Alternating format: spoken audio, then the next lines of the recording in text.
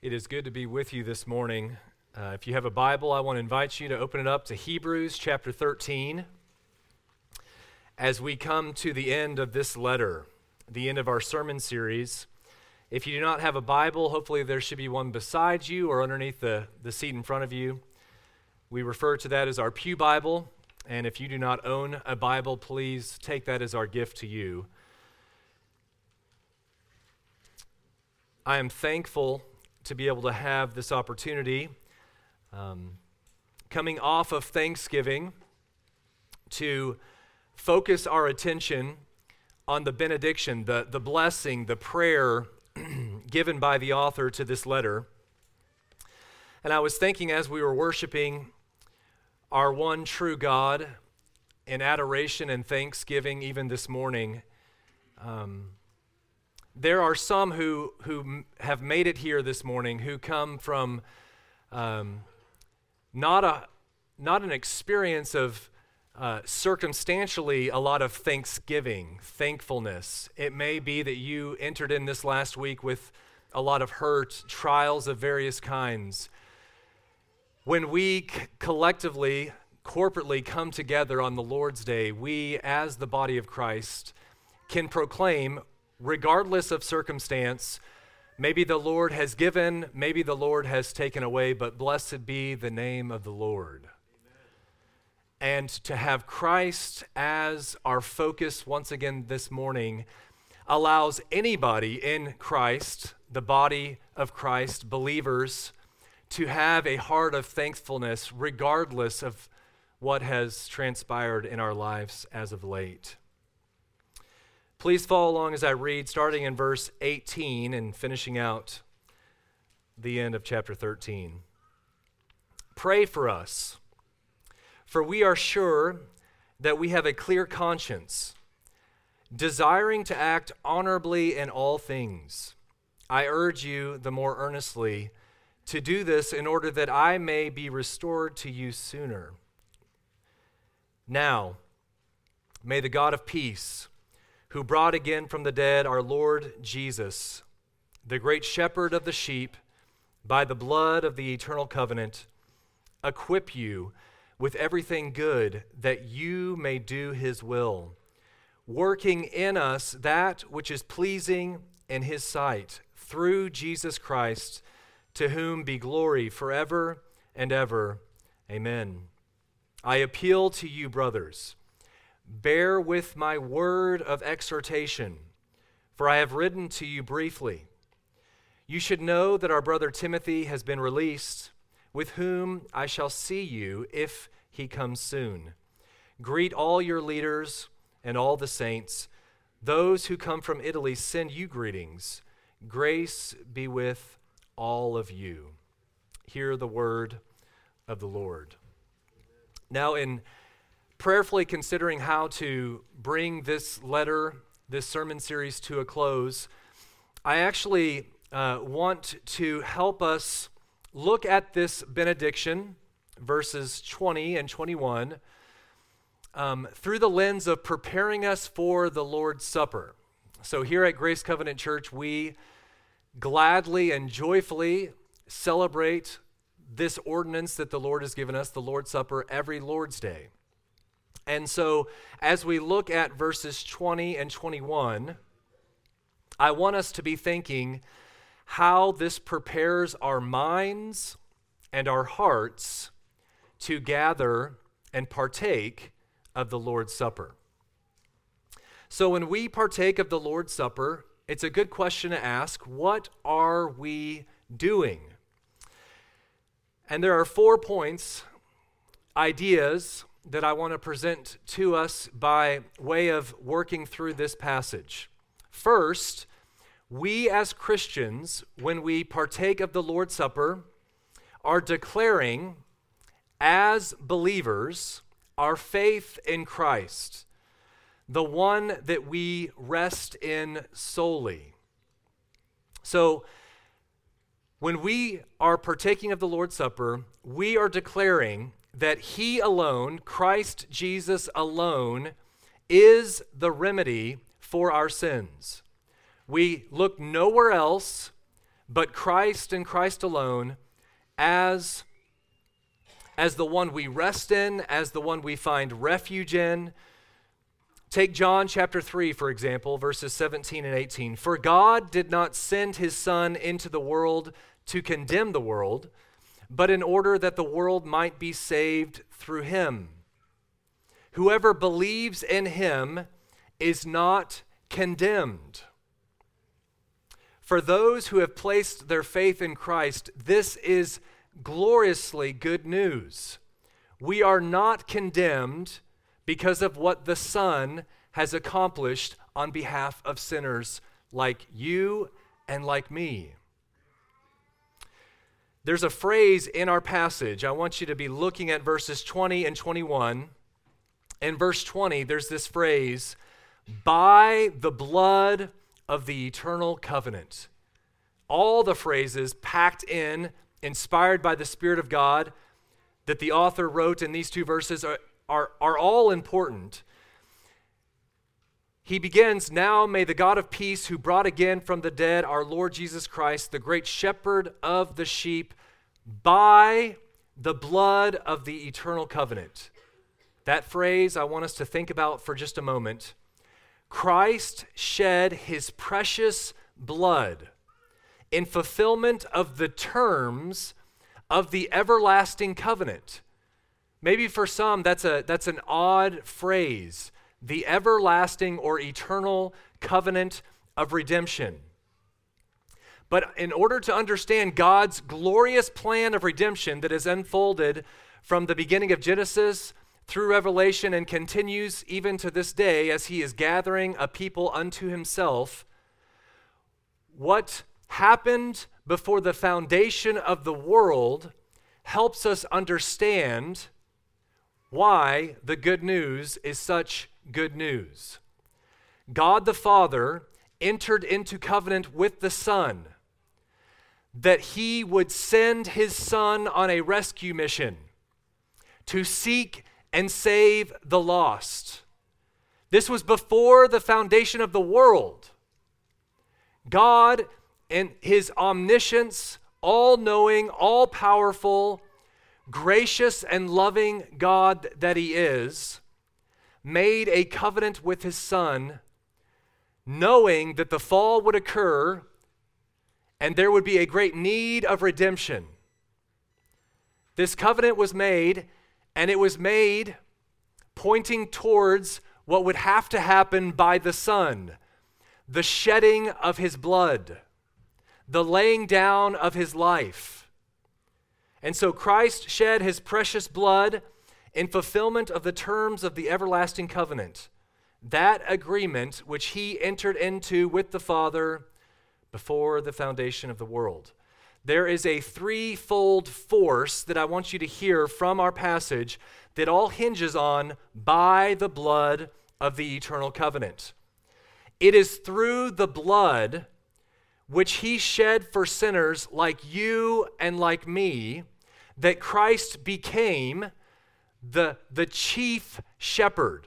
It was by or through the blood that he became the shepherd of the sheep. Now, he was previously ordained to be the great shepherd, but it was actually realized when he obtained his people by shedding his blood. And so when you think about the cross and you think, okay, what actually happened? Was it just that Christ died and opened up this door for the possibility that some might come to him? That is not what we see in God's word. Acts chapter 20, for example, it was the shedding of his blood that obtained a people for himself. He actually died for the sins of his own. Another way to say this is God elected a people for himself before the foundation of the world, and that eternal covenant that was made between God the Father and God the Son was executed. It was effectual when Christ shed his blood. It actually accomplished something. This brings so much hope and assurance to a believer that has received Christ by faith to know that it's not one day I'm in, if I act a certain way the other day, I'm out. No. He has obtained the sheep by his own blood. And so when you get to John chapter 10, for example, that no one will pluck you out of the Father's hand and the Son's hand, that starts to reveal the reality of who it is that holds us fast. There is great assurance of faith in those who are secure in Christ. And it's all hinging on the blood. By the blood of the eternal covenant, all of this can be true for us. So when we come to the table, we're declaring as Christians our faith in Christ. We rest in him. He is the only remedy for our sins. The second kind of force of that phrase, it was through or because of the blood of Christ that God raised Christ from the dead. So the resurrection hinges on his blood being shed. Because in the shedding of his blood, God's wrath was fully satisfied. Divine justice was made at Calvary's cross. And so when we see the resurrection of Christ, it is ringing true this reality that sin and death have actually been defeated. As Brandon led us so well in the Lord's Supper in that phrase, "It is finished." When Christ uttered those words, by the blood, we know that as he was raised on the third day, it is actually done. There's no longer work on our part to make us right with a holy and just God. He has accomplished it all for us. And then thirdly, the threefold force of this phrase, by the blood of the covenant, it was through or by virtue of the blood of Christ that God became, this phrase that you see in verse 20, God of peace. That title for God is really important for us to wrap our minds around and our hearts around.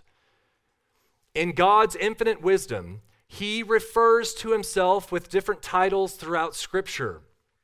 And it is so important for us to remember that this title, the God of peace, is not towards all mankind. God is not the God of peace for all humanity. It is not general, but it is in relation to his people. And it is only by the blood that it is possible for God, who is judge, to also be the God of peace for his own. So here's a little illustration that I found helpful. Jim Walton was translating the New Testament to a very small people group in the jungles of Colombia.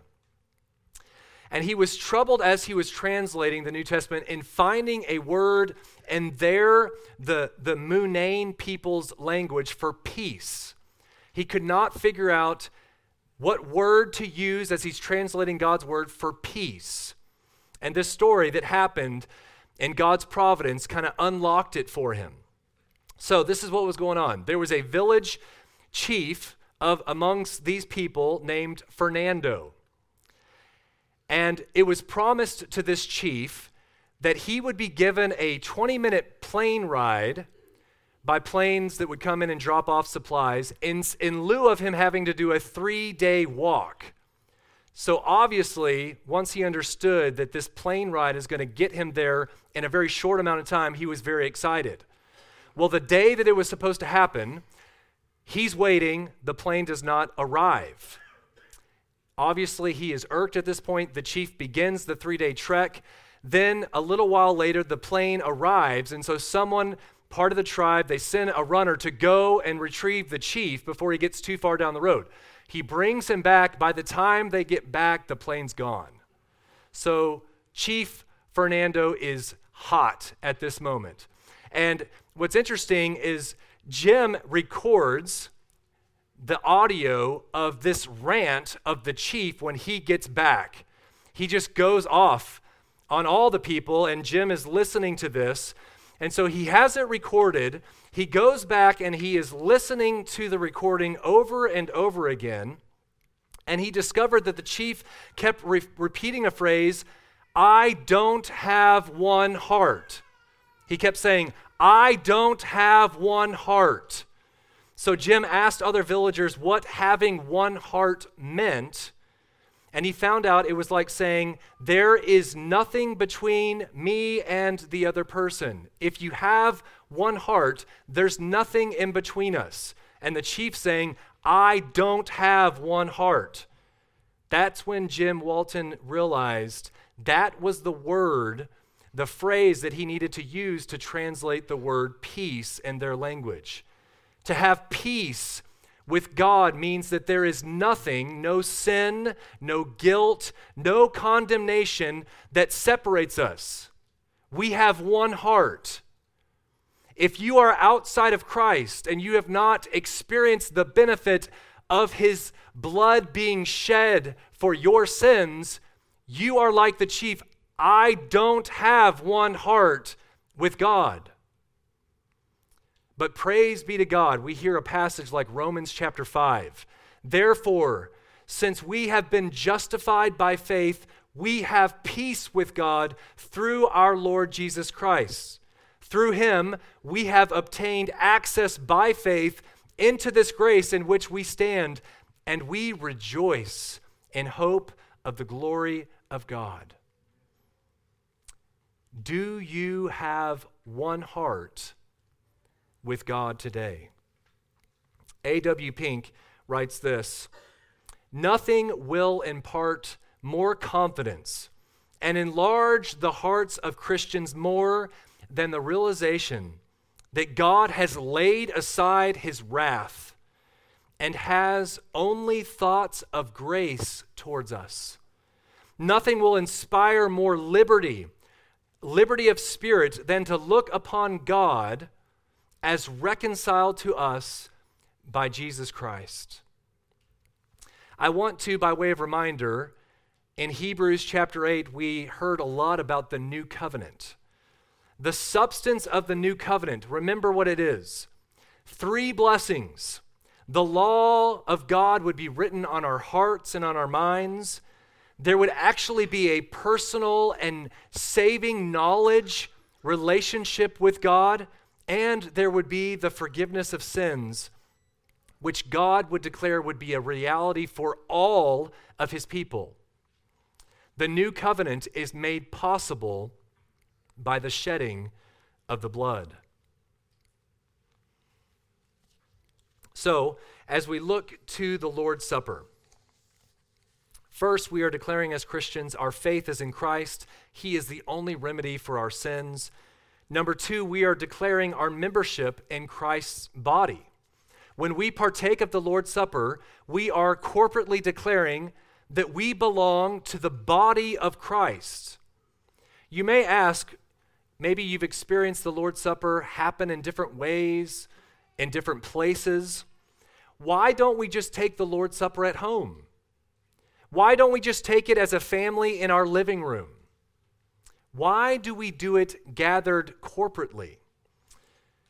Because it is a reminder that Christ is the head, and by the shedding of his blood, he actually purchased a people, the body, that when we come together, we're joyfully, collectively, corporately identifying ourselves with the one who has redeemed us.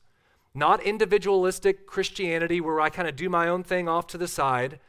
No. He laid down his life for his sheep, for his people. And so we gather and we obediently partake of the Lord's Supper until he comes. 1 Corinthians chapter 12, verses 12 through 13. "For just as the body is one and has many members, and all the members of the body, though many, are one body, so it is with Christ.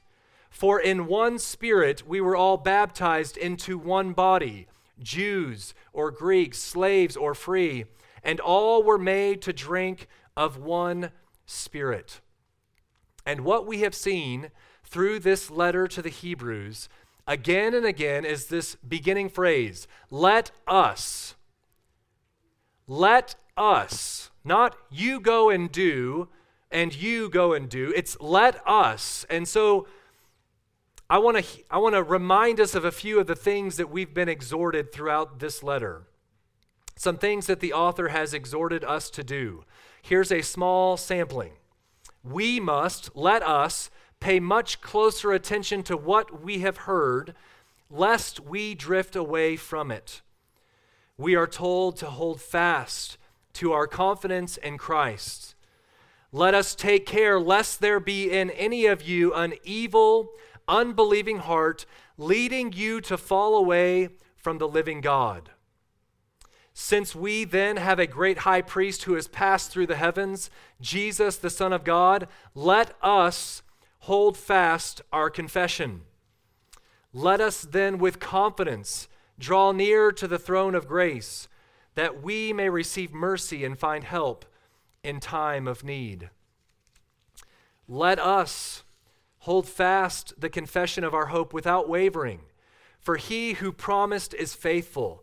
And let us consider how to stir up one another to love and good works, not neglecting to meet together as is the habit of some, but encouraging one another, and all the more as you see the day drawing near.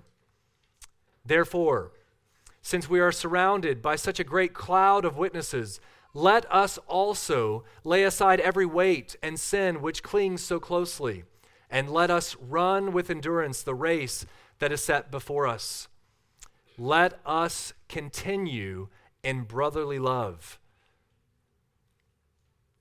It would be extremely easy, friends, to throw up our hands in the air and give up shouting loudly, I can't do this. It's too much for me. I'm too weak. I'm too frail. I'm too selfish. And our author, inspired by the Spirit of God, knows that. That's why verses 20 and 21 are so incredibly encouraging and uplifting.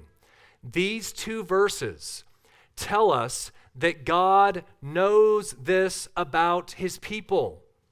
That's why he reminds us here that whatever he has required of us in the letter to the Hebrews, he provides. In his spiritual autobiography entitled The Confessions, Augustine says to God, command what you will and give what you command. I think we actually see this playing out in Hebrews chapter 13, 20, and 21. Whatever God commands us to do, he will provide the power, the motivation, the fuel to walk that out. So as we look at partaking of the Lord's Supper, the third thing that I want us to remember as we're thinking about what it is that we are actually proclaiming, what are we thinking about, we are declaring, thirdly, our union with Christ. And this is going to tie into why we do it corporately, remembering that we are the body of Christ. By the Holy Spirit and through faith, by virtue of which believers partake of the saving benefits of Christ, we are in union with him. Jesus saves us by uniting us to himself. And so when we read that he is the great shepherd of the sheep, through our great shepherd, God equips us with everything good that you may do his will, working in us that which is pleasing in his sight. So the shepherd feeds his sheep. The shepherd rules his sheep. The shepherd instructs his sheep. We think of the words, John 15:5, I am the vine, you are the branches. Whoever abides in me and I in him, he it is that bears much fruit. And please hear this, for apart from me, you can do nothing. This is huge when we think about all the exhortations that we have heard in this letter.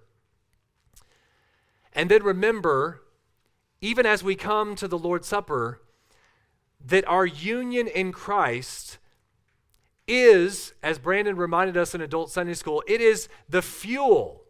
The fuel to follow, the fuel to obey comes from God.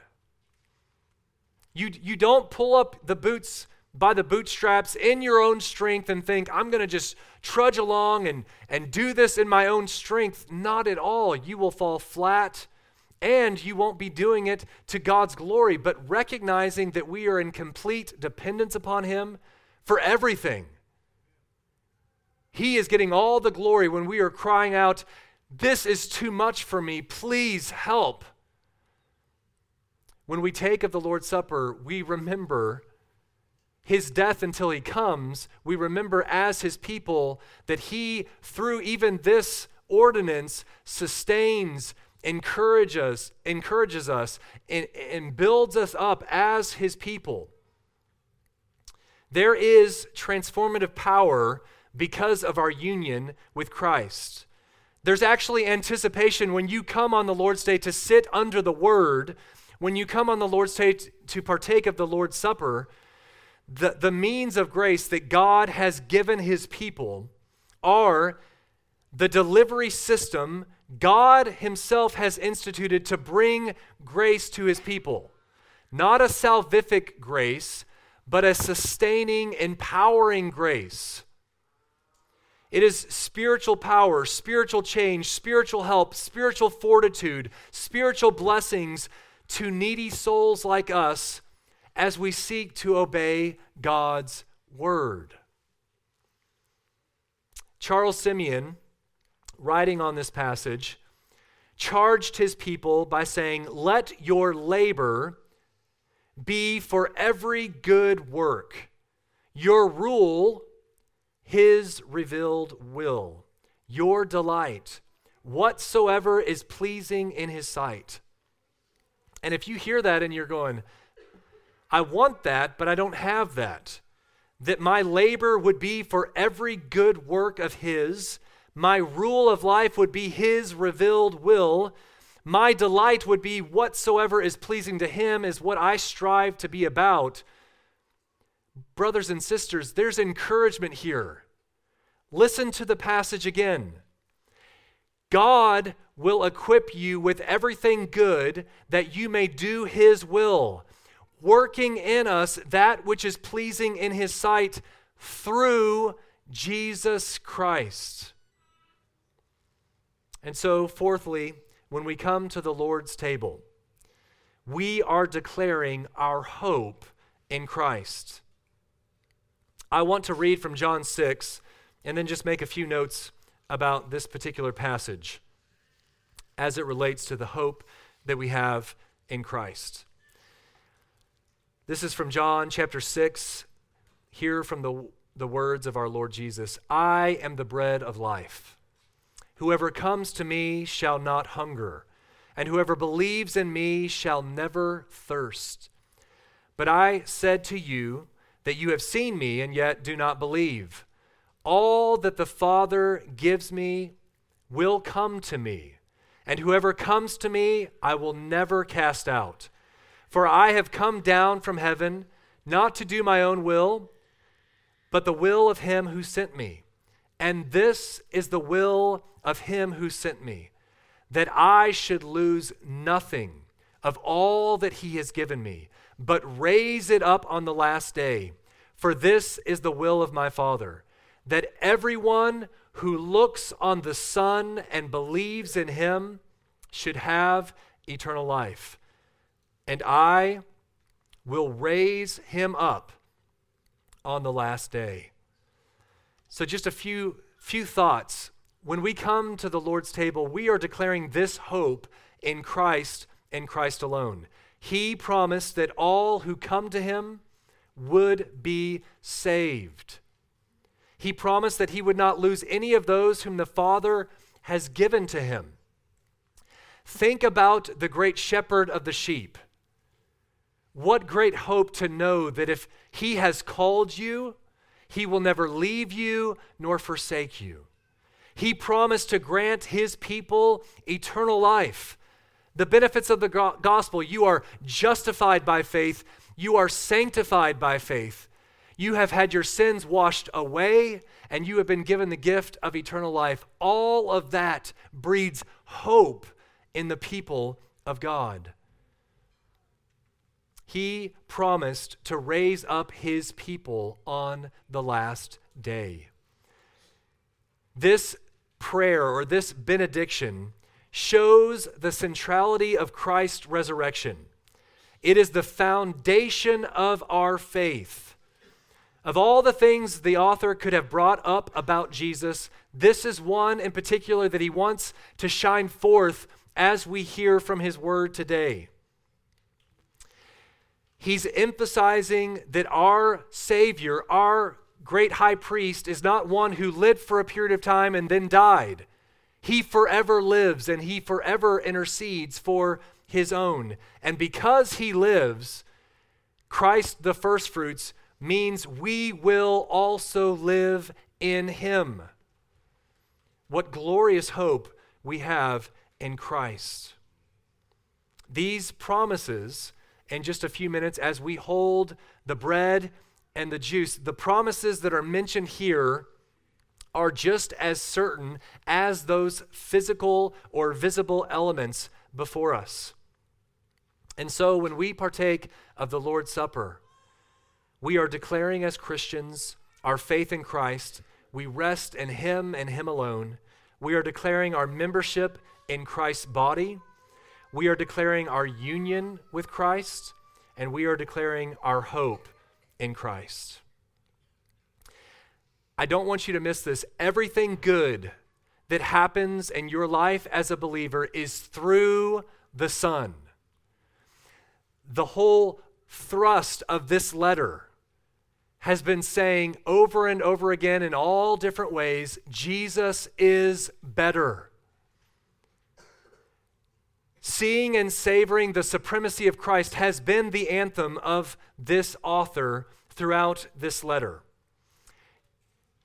Again, just a little sampling. Jesus Christ is the same yesterday and today and forever. He is the final word of God in these last days. He is the creator of the heavens and the earth, whom angels worship. He is the founder of our salvation, who was made perfect through suffering. He is the one who became flesh, that he might die in our place and free us from the fear of death. He is the one superior to Moses, as a son is superior to a servant. He is our sympathetic high priest who opens the way to the throne of grace. He is the one who saves for all times those who draw near to God through him. He is the mediator of a new blood-bought covenant to secure that our sins will be forgiven and that the law will be written on our hearts and that God will be our God. He is the one who by his blood purifies our consciences from dead works to serve the living God. He is the one who put an end to all sacrifices by putting away sin once and for all through the sacrifice of himself.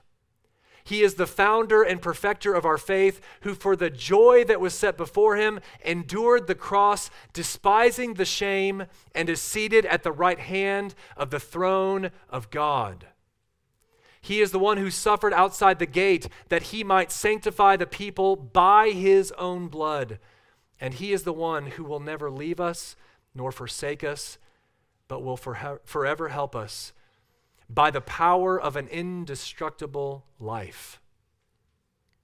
He is the one that brings us much hope. He is the one that has given us life because of his atoning sacrifice. He is the eternal Son of God who came to seek and save the lost.